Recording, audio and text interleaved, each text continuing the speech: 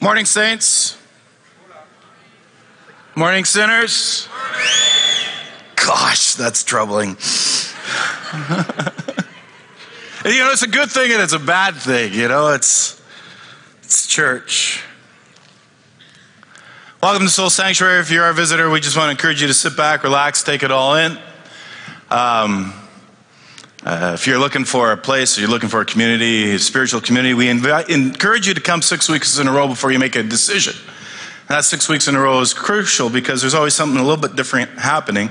Last week we had Alexander Pushaga and his wife Elena here, and they're from Moscow. We've done ministry with them, and I've had a crazy week. I went to a colony yesterday with them and got some sausage and some pepperoni. Had a phenomenal conversation with our host family there. Got to see the ins and outs of the colony. It broke down some of my own personal biases that I had.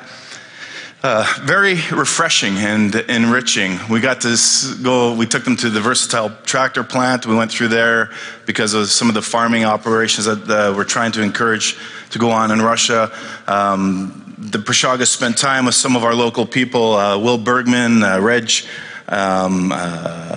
Weens, Jake Peters, David Wall, just people in our community, and they just loved it. And they love our community, they love you guys, and they're so grateful for all that we have done. And I just want to say thank you for your welcoming and your support. Next week we have a special guest. His name is Dr. Wesley Hill. He has written a book called Washed in Waiting. And I just want to encourage you to do your own research. Dig online, see who he is about, Dr. Wesley Hill. And he's coming on behalf of Providence College and Seminary, and he will be our guest tomorrow or next Sunday morning. And then after that, we'll pick it up where we are in Matthew and keep walking. So, I called it Vision Sunday, Healing Sunday, a little bit of everything. And before we go any further, I'm going to ask the next slide go up on the screen. I want you to read it through in your mind just right now. Just take a look at that. And then if you'll humor me, I'd like us to say this together as our prayer before we get started. Let's pray. Audibly. Disturb us. Don't let us be comfortable. Stir our hearts. And let every thought and everything spoken and everything felt be blessed by you. Amen. Matthew chapter 4 is where we're picking up, and it's just the last couple of verses at the end of this chapter before we move on to 5. And Jesus went throughout all of Galilee, teaching in the synagogues, preaching the gospel of the kingdom and healing all kinds of disease and sickness amongst the people. And so a report about him spread throughout Syria, and people brought to him all who suffered with various illnesses and afflictions and epileptics and paralytics and those possessed by demons, and he healed them. And a large crowds followed him from Galilee, the Decapolis, Jerusalem, Judea, and beyond the Jordan River. So Matthew describes the commencement of Jesus' ministry, and it starts off and it kicks off with a bang. It's an instant success. It's really phenomenal, and it could not have been otherwise. And so Jesus is going through all of Galilee, and he's teaching, and he's preaching, and he's healing, and you can only imagine how the word must have spread to everybody. What it would have been like to have been there, to have witnessed Jesus at work, where every kind of illness that was brought to Jesus, he heals them. There's not an ailing person who was left unhealed, and this included those who were demon-possessed. It included those who were hopelessly sick. And if it were today, there would be a lineup of, terminally ill cancer patients waiting for healing. And Jesus' ministry was not only extensive, it was taxing. And you got to think about it, it's time consuming. One of our theologians, he mentions that Jesus' ministry included teaching, preaching, healing. Galilee, the district itself covered, is small. It's about 70 by 40 miles. But according to Josephus, a Jewish historian who is writing one generation later after Jesus, Galilee had 204 cities and villages, each with no fewer than 15,000 persons. And so even if this figure refers only to the walled cities and not to the villages, which Josephus is not saying, a most conservative estimate points to a large population, even if less than Josephus's 3 million is what he's predicting. So we're looking at Jesus has got about influence of around 3 million people. And at the rate of 2 villages or 2 towns per day, 3 months, 3 months would be required to visit all of them with no time off for the Sabbath. In other words, Jesus was busy. There's a bunch of people around and stuff is happening and the word is getting out. And his gathering comes from a very wide geographical range, which included Syria, which is, neighboring companies, Decapolis, Jerusalem, Judea, also from beyond the Jordan. He is connecting on a big way. And so this withdrawal to Galilee, as we looked at a little while ago, doesn't destine him to be in a little obscure place. I would say rather, it propels him into prominence. All eyes are on Jesus. The spotlight is on him. And what he is doing here, he's in this region, and everything he does is repeated, it's continuous, and it's contagious. Everything he does is repeated, continuous, and contagious. He preached repeatedly.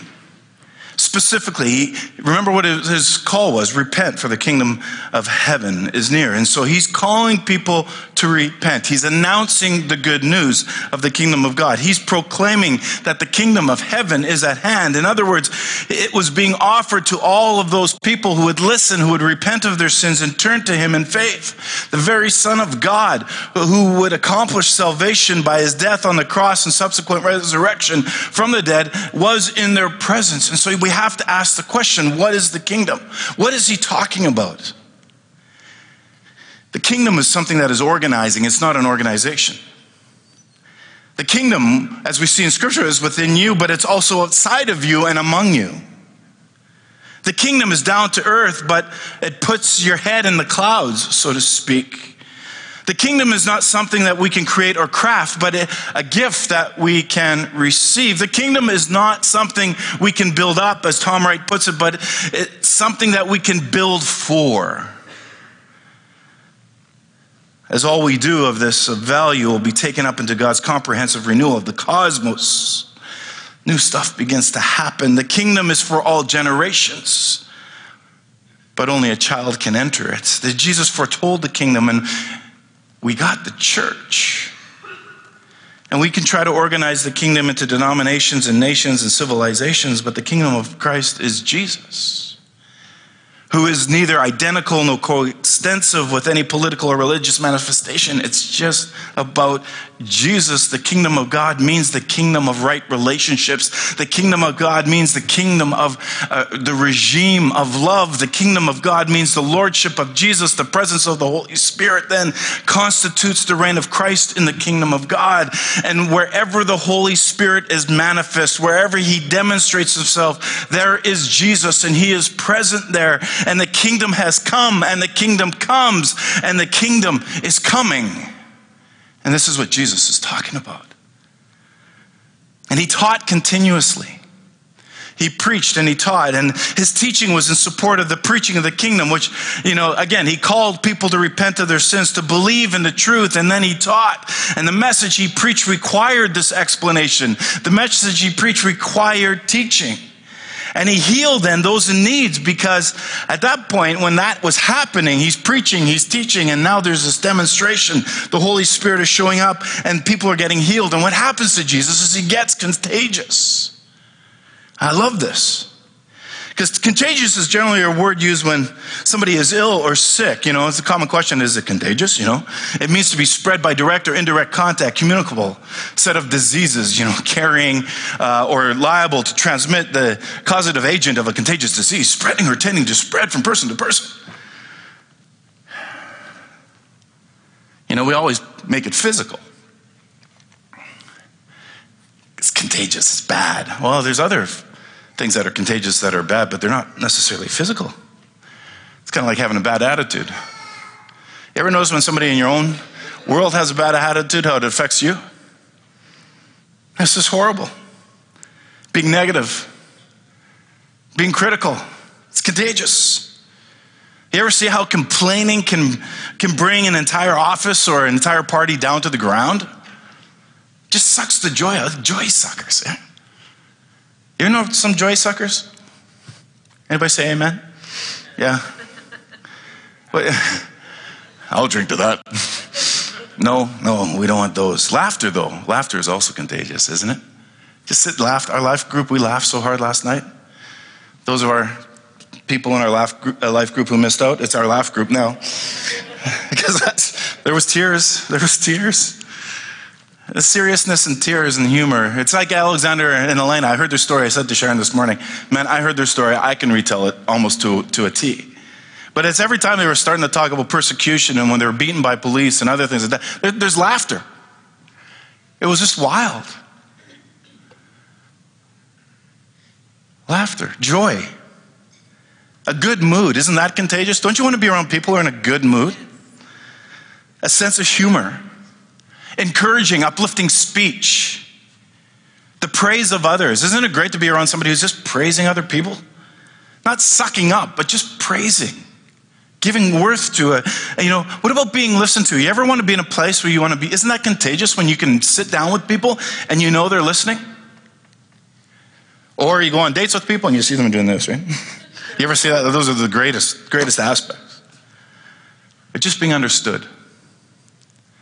Isn't it contagious that you know when you sit down with somebody that they just understand you?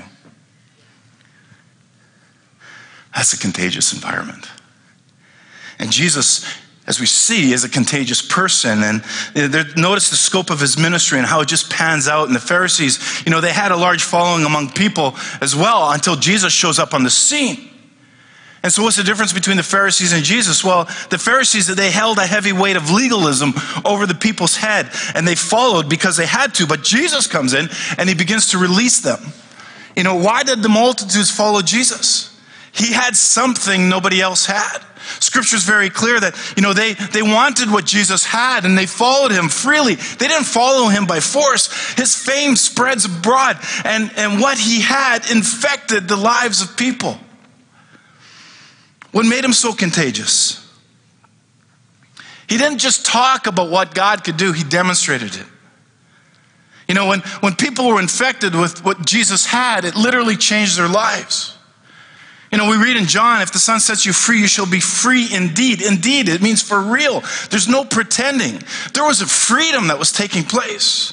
And people who touched Jesus became contagious. We see this throughout Scripture. There was a demoniac in Luke, and after he was set free from the demons, he went and he told the entire city that Jesus set him free. The leper in Mark, after Jesus healed him, he would tell anybody who would have listened. And people, the Scripture says, are drawn to Jesus. The woman at the well, when she encounters Jesus, she leaves her jar, she runs back to the city, and she tells the people, come and see a man which told me all the things I ever did. Is this not the Christ? And we read, and she changed her town. Many of the Samaritans of that city believed in Jesus because of her and her witness and her story and telling others. And then Peter in Acts 5, this guy preached and many people came and became believers, and then many people started getting healed, so much so that they just hoped that when Peter walked by, if his shadow, figure this out, if his shadow would actually pass over them, that they would be healed.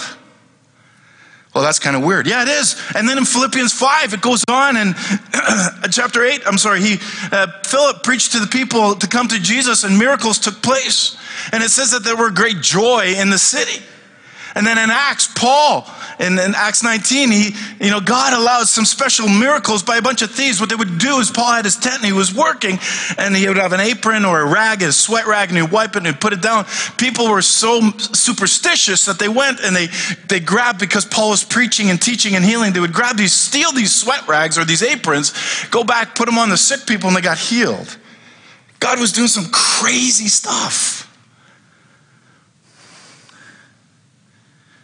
So what's God's desire for the church today? I believe that God wants Soul Sanctuary to be a contagious church.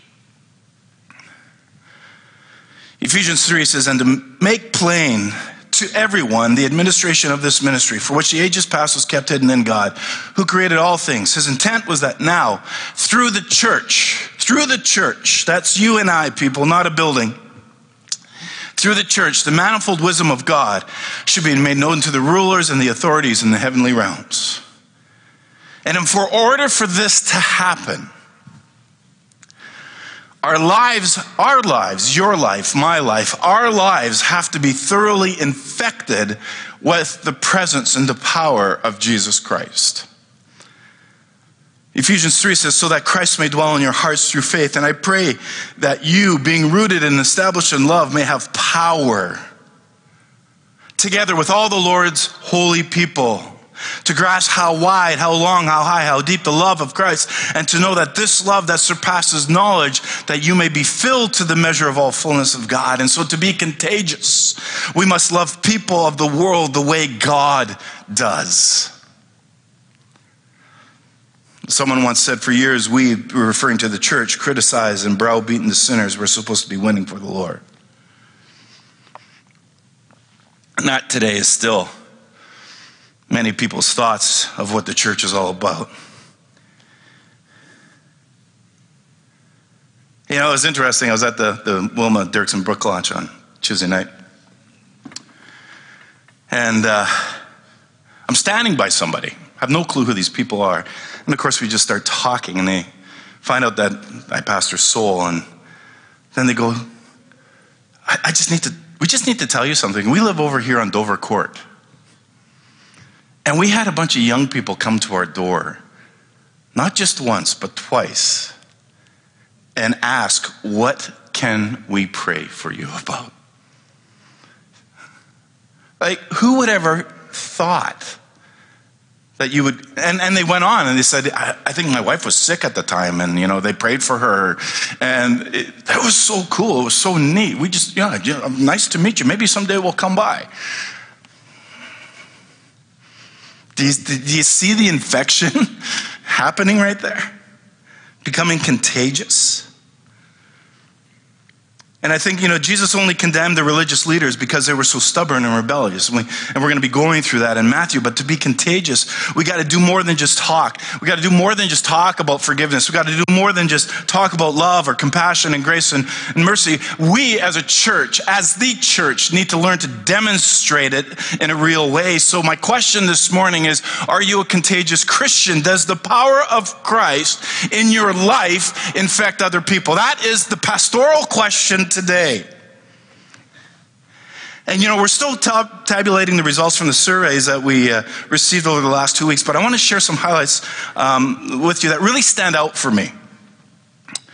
And we'll call it our kingdom vision. On a separate note, if you're interested in going to Israel, we're looking at February and March. We're going to actually call a meeting. There's a number of people quite a few number that expressed interest. So we'll have more details. We'll call a meeting and you'll be able to find out more about that. But first, this is the most important thing. I am thrilled that about 75% of the people who filled out the questionnaire invited somebody to Soul at least once. Are you not? Like, you're getting it. 13 years, you're finally getting it. Church is not about an installation that we come and we have our party. We have like one easy question, 9 easy words. Would you like to come to church with me? The answer is yes or no. It's not a life and death question. You have no idea how thrilled I was to read this. And what it is that we're creating this culture of an invitation, to which I want to say to you, don't stop. Don't stop. Keep asking. Also 50% of those who filled out the survey are volunteering and serving in a role of some sort. And again, the normal church pattern is a 20-80 principle. 20% of the people are doing 80% of the work. What we see is that we're almost at a 50%. Awesome. Saw this morning this photo of 4 guys, setting up this morning. What a go. Thank you.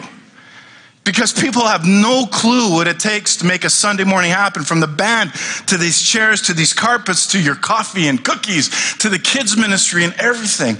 And it's volunteers. Thank you. And I look at this stat and I go, 50. Yes, let's get 75. Then there are a number of other variables, but about 30% of you said that you're interested in a church plant. This is interesting, because also that's relatively based on where. And I want to present to you that this morning that we are prayerfully, and I'm talking about leadership, considering and looking at planting in the north side of the city, North Kildonan, St. Paul, North Main area. You in? And more will come as I want to have a planning meeting, especially with all those of you who checked off that you were interested. I know some of you want St. Vital and other. Look, we're already in the South End. I know you don't want to drive as far.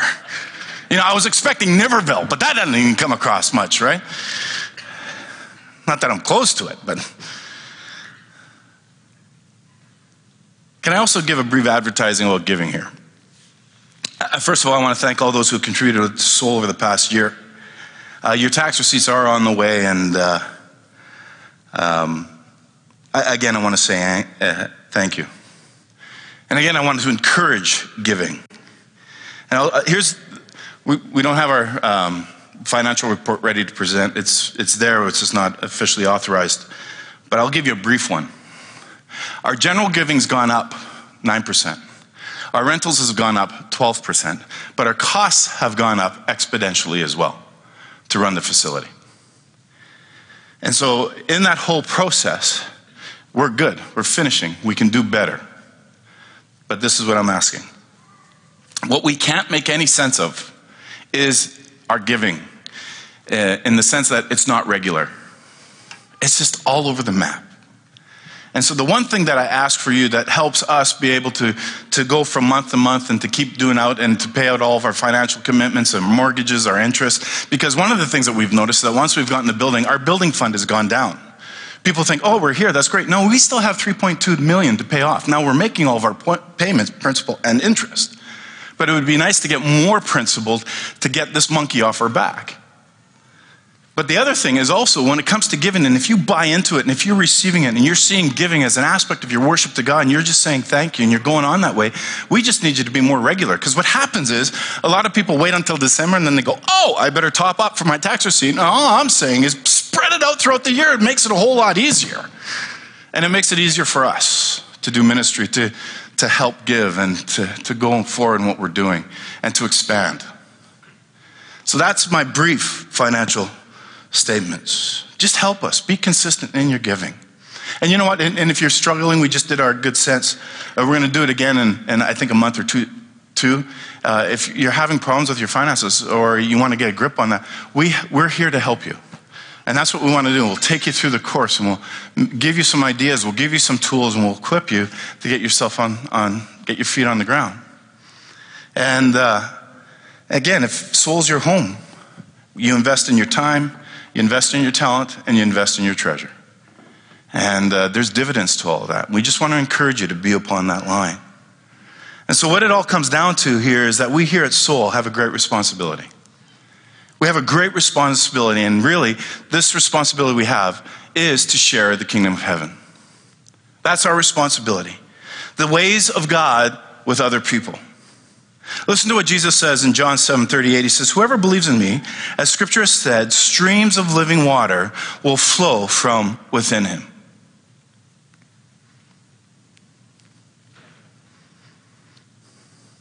So Jesus stands out and he shouts and he calls out and he preaches a great invitation to who? To thirsty people.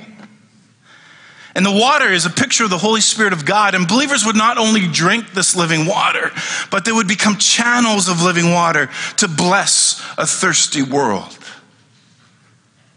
And this is one of the reasons I believe that we should be planting another campus in our city.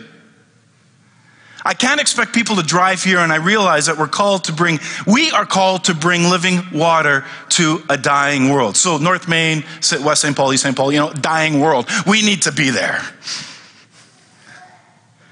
And I realize that we're called to do this. And you think about the picture of a river or water and what it means to us, because water quenches our thirst, doesn't it? Not coffee, just a reusable cup that I absolutely love. And water, hot water, just quenches my thirst. It moistens my mouth. But we can only survive a short time without it.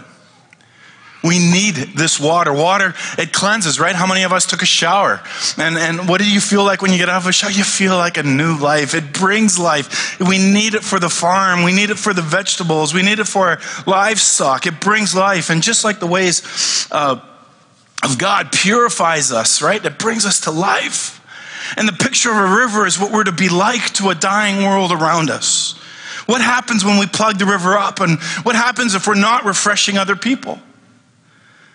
Let's just say that we want that river to refresh us, and, I don't really care about others. Well, then what happens then is that we begin to stagnate, and ultimately what happens if you and I stagnate, we actually die, and I am not there.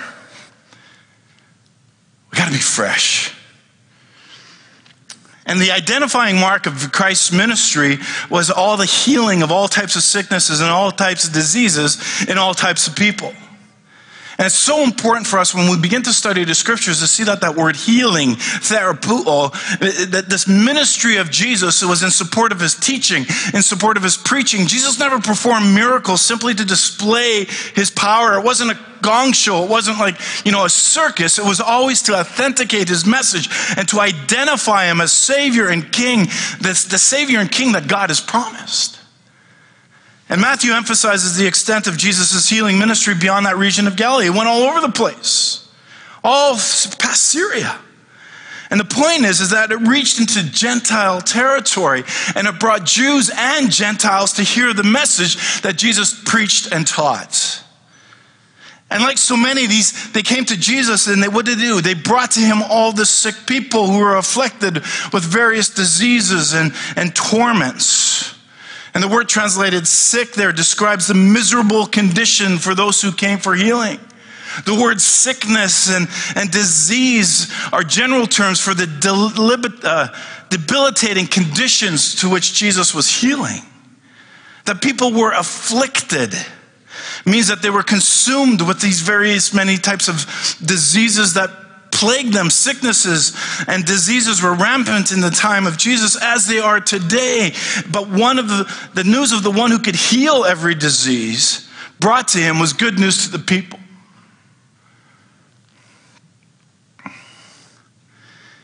And you break it down. Matthew keeps on going, and he identifies three more of the severe problems that people experienced at the time. There were those who were demon-possessed, and then it says epileptics, and then paralytics. We sort of read over that and don't take it deeply.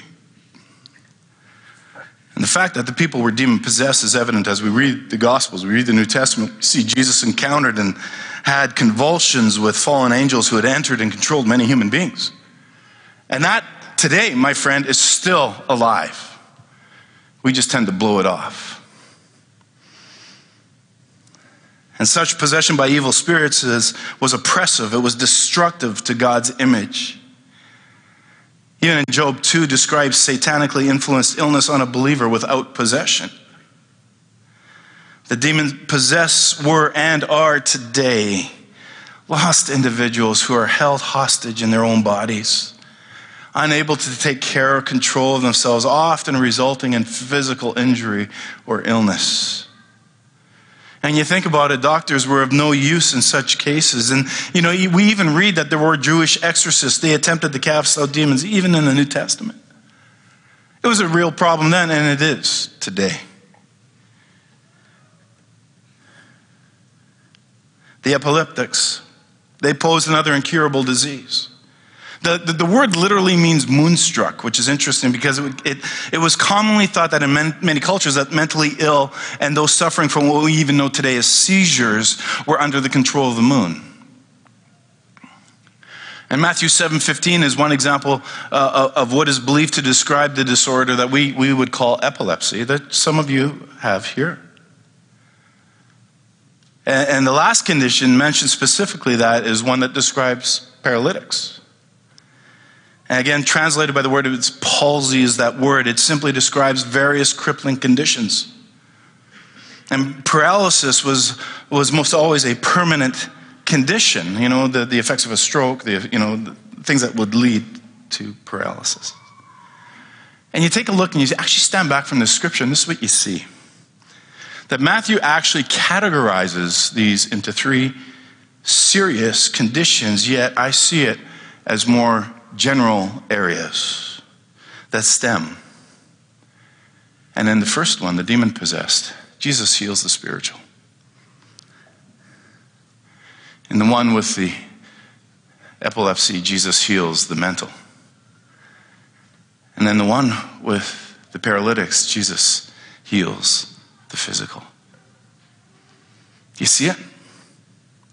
And to be healed of any of these was to be truly a miracle of God that only God could actually perform. And so Jesus is touching all three areas of that day. And physicians of that day could treat some of the sicknesses they did to the best of their ability, just like doctors of our day. But even sometimes doctors in our day are sometimes limited. There will always be some things that men cannot understand, that we can't control, and diseases. It's just one of those areas. We have found cures for many illnesses, but there are many more that we are unable to treat or even explain. Never mind a cure. And yet the fact of the matter is we believe in a God who is capable of totally removing the sickness from the face of the world. It was allowed by him because of our sin. We broke it. We messed it up. And only until the Lord himself subdues the earth in his future kingdom will the world again see the mass healing of the Lord. It's in heaven where we'll be free for eternity of all disease. The curse of sin will be removed forever.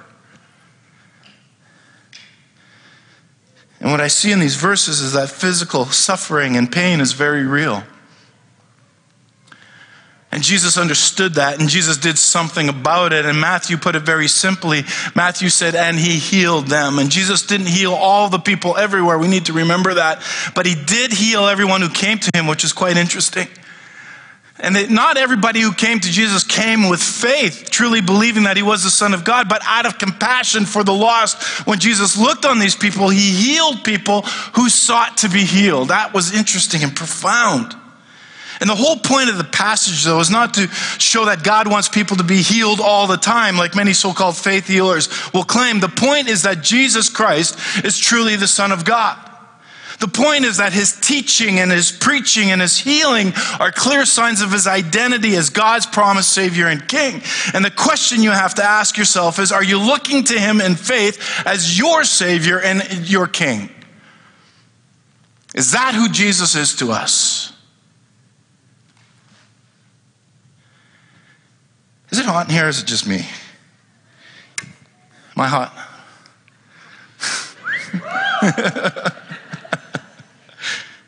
Hey, baby. I'm working up a sweat. Well, it's pretty clear when we read Matthew that he wants us to see Jesus' words and deeds as two sides of the same coin. In Jesus' words and deeds, they always go together.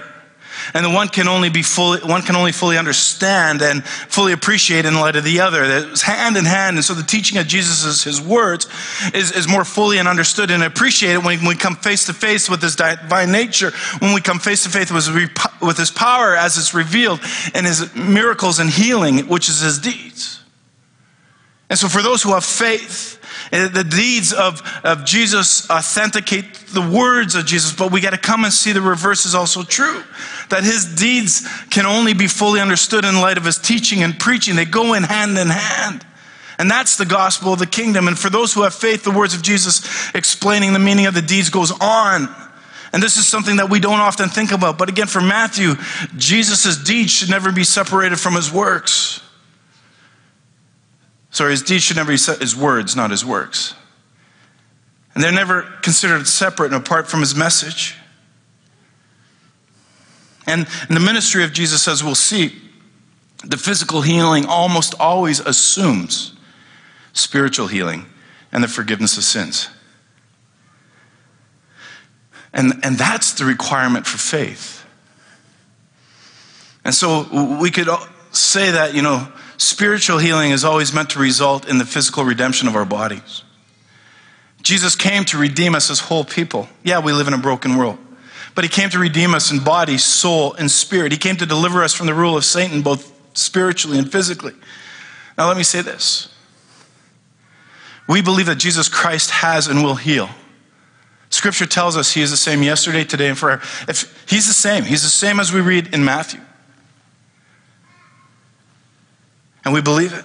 I believe it. And as we read in the New Testament, we understand that the healings we read are actual, literal, physical healings and deliverances, right? And we believe, it's easy for us to believe that Jesus did miracles, that he does miracles, and that we have to take the next point and that he will do miracles. And we believe that, but it doesn't happen a lot. And I said this before, that's why they're called miracles, because by definition, they're unusual. It's a miracle. It's unusual. But we do believe that God can heal, that Jesus does heal, and that Jesus will heal. And that's why here at Soul, we pray for the sick. You notice we didn't stop and do some prayer. But look at James's own brother said that if any of you are sick, let the elders anoint you and pray for you. That's what we do here every Sunday. We're going to be doing that in a few minutes as soon as I'm done. And we believe in praying for the sick. And yes, we have seen by God's grace, and we will see these prayers answered, and some people actually, literally, physically healed. I believe that without a question. And healing is a topic that's filled with controversy. It's filled with confusion. And I believe the disagreement and debate are caused by two extremes that are found in Christianity today. The one point denies healing altogether. It denies that healing is for today. And these are well-meaning believers that say that healing was assigned to unbelievers in the days of the early church and we can't see it anymore. Well, that's an extreme. The other extreme is those who demand God to do the miraculous healings all the time. And they proclaim that God will instantly heal anyone, anytime, as long as he or she has enough faith. And of course, if you don't get healed, then the problem's on you, and you don't have faith. But there are too many examples of faith-filled Christians who aren't instantly healed. Especially in the Bible. Go figure that one. God told Paul that he wouldn't heal him because his grace is sufficient for you. My power is made perfect in your weakness, Paul. You're not going to get healed. I'm not going to take this thorn out of your flesh, whatever it is. And so both of these extremes in Christianity overlook God's routine daily ministry of healing that's always presented to us. Open our eyes, God. Disturb us was our prayer, right? And so I believe that there are a number of ways that God heals. And you can disagree with me if you want, but you're wrong. First, people in the helping professions, nurses, doctors, all those researchers, you're in the helping profession. You are part of God's healing team. Say thank you to doctors and nurses and everything else like that. Secondly, the medical treatments we go through, people, are part of the miraculous healing that God provides. Third, the creative processes in our bodies. If we eat right, things are going to work a little better. Sometimes we have to add some medication to make things balance out, right? But there's this creative process in our body. White blood cells, they do something. And then there's God's direct touch. God's direct touch. When we begin to look through the New Testament, we see that Jesus healed the sick for 3 reasons. A person said, "Please heal me." Person would come to Jesus and say, "Heal my loved one." And the third one is beautiful. Jesus just simply chose to do it. When we read the Bible, again, even our own reading of the Bible, there's healing effects to the obedience of Scripture. For example, reading and meditating on Psalm 23 can calm our nerves in stress-filled times. Learning the importance of forgiving those who have sinned against us will eliminate the weight of bitter anger. And you know what? I can go on and on and on.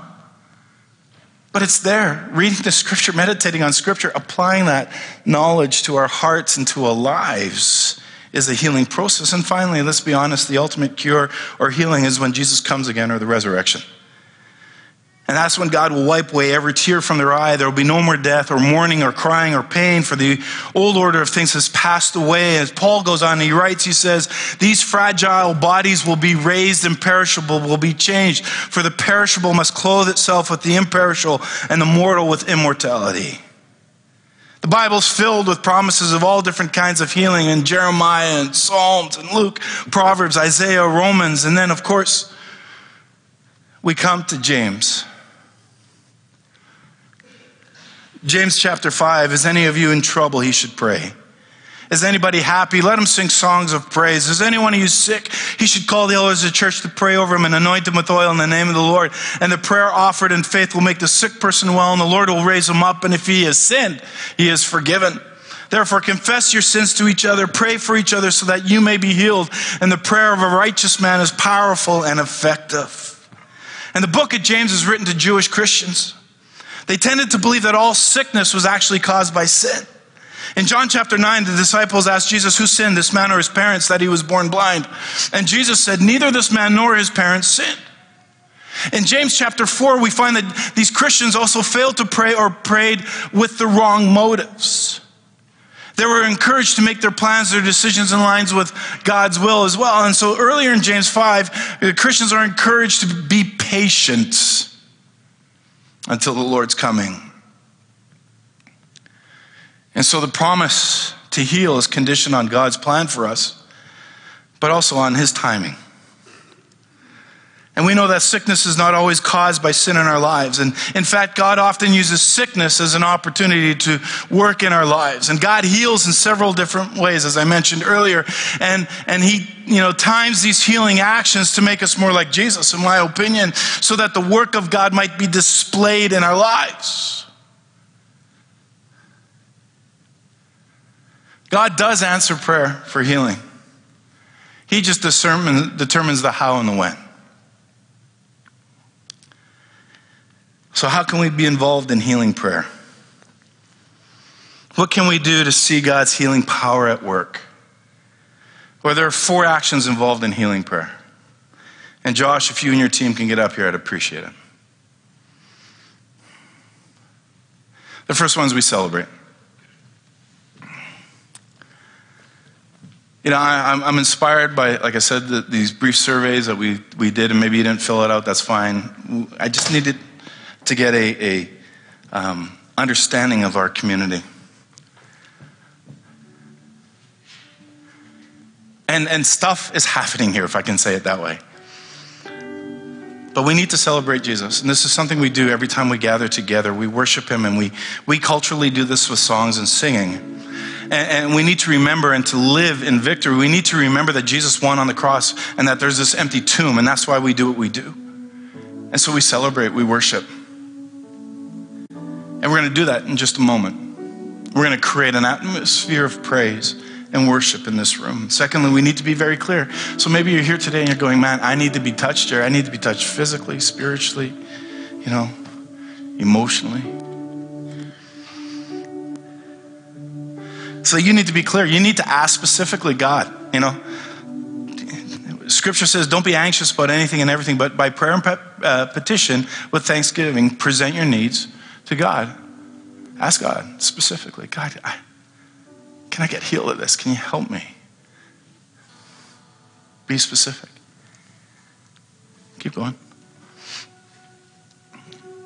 The third point is really important. And sometimes I think we failed. This I think actually becomes the failure within the Christian community, if I can put it that strong. That we need to commit our life to God. Psalm 37, trust in the Lord and do good. Dwell in the land, enjoy the safe pasture. Delight yourself in the Lord. He will give you the desires of your heart and commit your way to the Lord.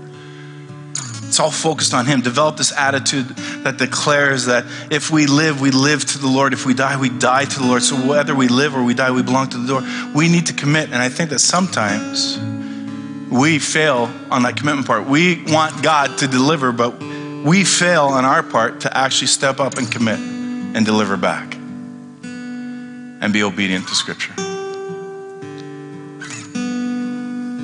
And then it says confess. Confess our sins, our needs, our fears, our hopes.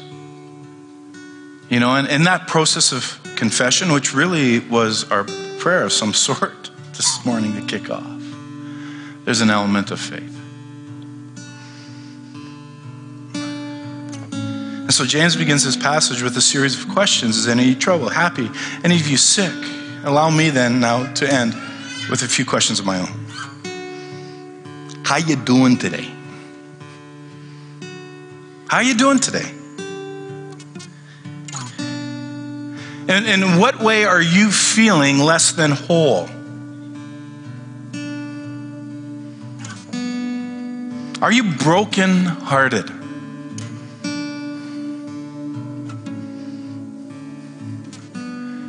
Are you asking God to heal you in some way? In what way are you lacking wholeness or completeness in your life? What's missing? Are you physically ill this morning? Are you flooded with feelings of loss and grief? Is there a habit that you can't seem to break free of? Are there attitudes or maybe relationships that need God's healing touch? Bow your heads with me. And I just want you to just, if you can, just close your eyes, focus your attention on the Holy Spirit. And think about what God wants to do in your life.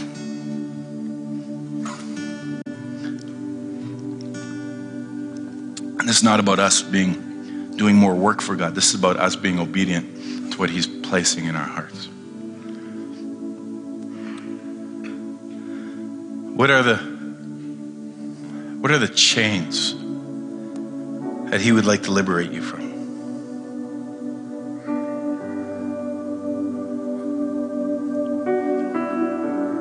What does He want to mend? What does He want to make whole again in your physical, in your emotional, your mental, your spiritual, or your relational life?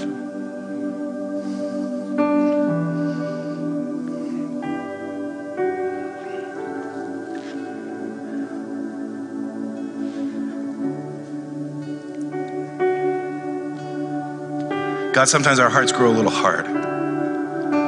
And then maybe we don't celebrate like we used to or should. And maybe we should be celebrating when people get baptized or somebody becomes a believer or enjoy my life group, but we don't. It's just like, oh, wait, yeah. God, I thank you for the point when you allowed me to connect with you through Jesus Christ. God, I give you thanks that I can know you. And God, I want the pursuit of my life to be knowing you more. And my prayer is for the people of Seoul to do the same. So God, help me to do just that. Help me to know you more tomorrow than I do today, and more the next day than I do tomorrow. And God, as I make a commitment to your church publicly, help me to fulfill the commitments of treating your church as it truly is, which is the bride of your Son, Jesus. God, help us to cultivate spiritual habits, and forgive us when we get so rushed and so busy and we don't have the time to grow.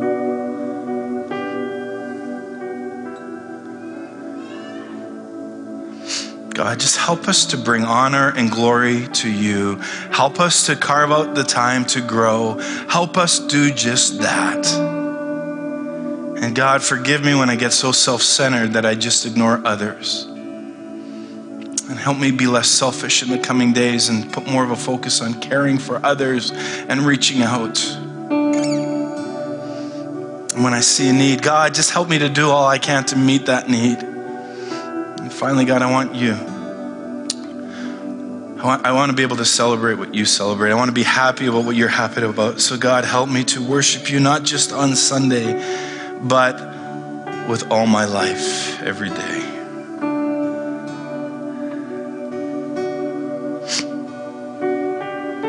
I don't think we've done this in a very long time.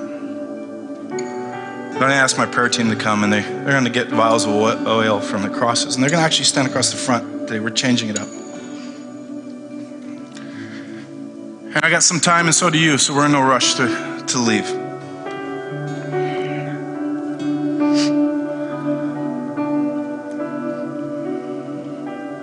I'm going to invite you to stand. The worship team is going to begin to lead us in a song.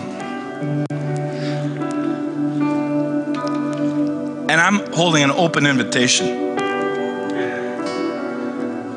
Well, nobody wants to stand in front of me or what? I showered this morning. I'm fresh. I may be hot and sweating now, but I'm fresh.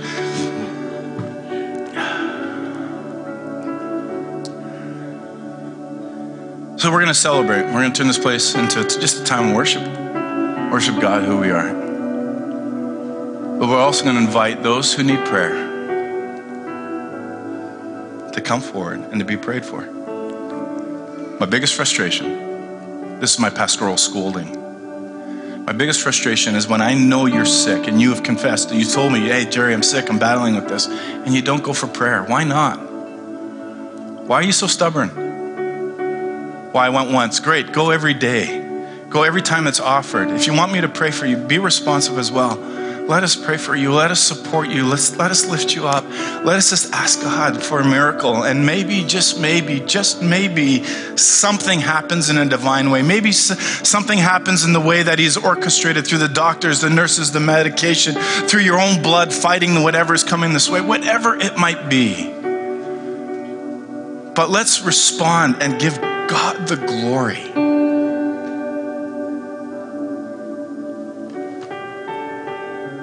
And you know what? We then become that river of life to a drying, dead world around us. Don't you want that? Don't you want to be that contagious person? Oh, Jerry, I got nothing to go forward for. Awesome! Let's sing and worship. Put your hands almost in the air. Scripture says, lift holy hands. Make a joyful noise. Talks about the lyre of the heart, but talks about, getting a little unglued. This Wednesday we're talking about our first Wednesday, where we're going to let our Pentecostal charismatic hair down just a little bit. And my hair's very short, so it's not going to go very far. But, for some of you guys, you're craving for this. And I'm not talking about the weird and wacky. I'm talking about just allowing God to move. Can we have a little bit of that today? And so as the worship team's going, and if God is impressing upon your heart, come and you stand in front of our people, tell them your name, tell them specifically what you can pray for. And you know what? If there needs to be some confession between you and God, get that done first before you move forward. And then let us pray for you. Let us believe by faith that he's going to be doing something in your life. And like I said, if it's a miracle and that hand, that cosmic hand comes from out of nowhere and changes you, awesome. But if it's the doctors and the nurses and the treatments and all that other stuff, then that's awesome as well. But let's give God the glory. Go ahead, Josh. Come, those who need to be prayed for. Fill us with your Spirit. God, make us rivers of life wherever we go. And may our words be put into deeds like yours.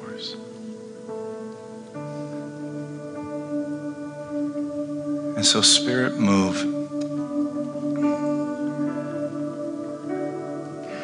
And all these prayers that have gone up to set people free, we ask that you would move. God, our first and foremost request is that you would step out into our world in a miraculous way and change and heal. Use the healthcare aids, use the medication, use our bodies, God. And we understand that everything is in your time, and we just commit it to you right now.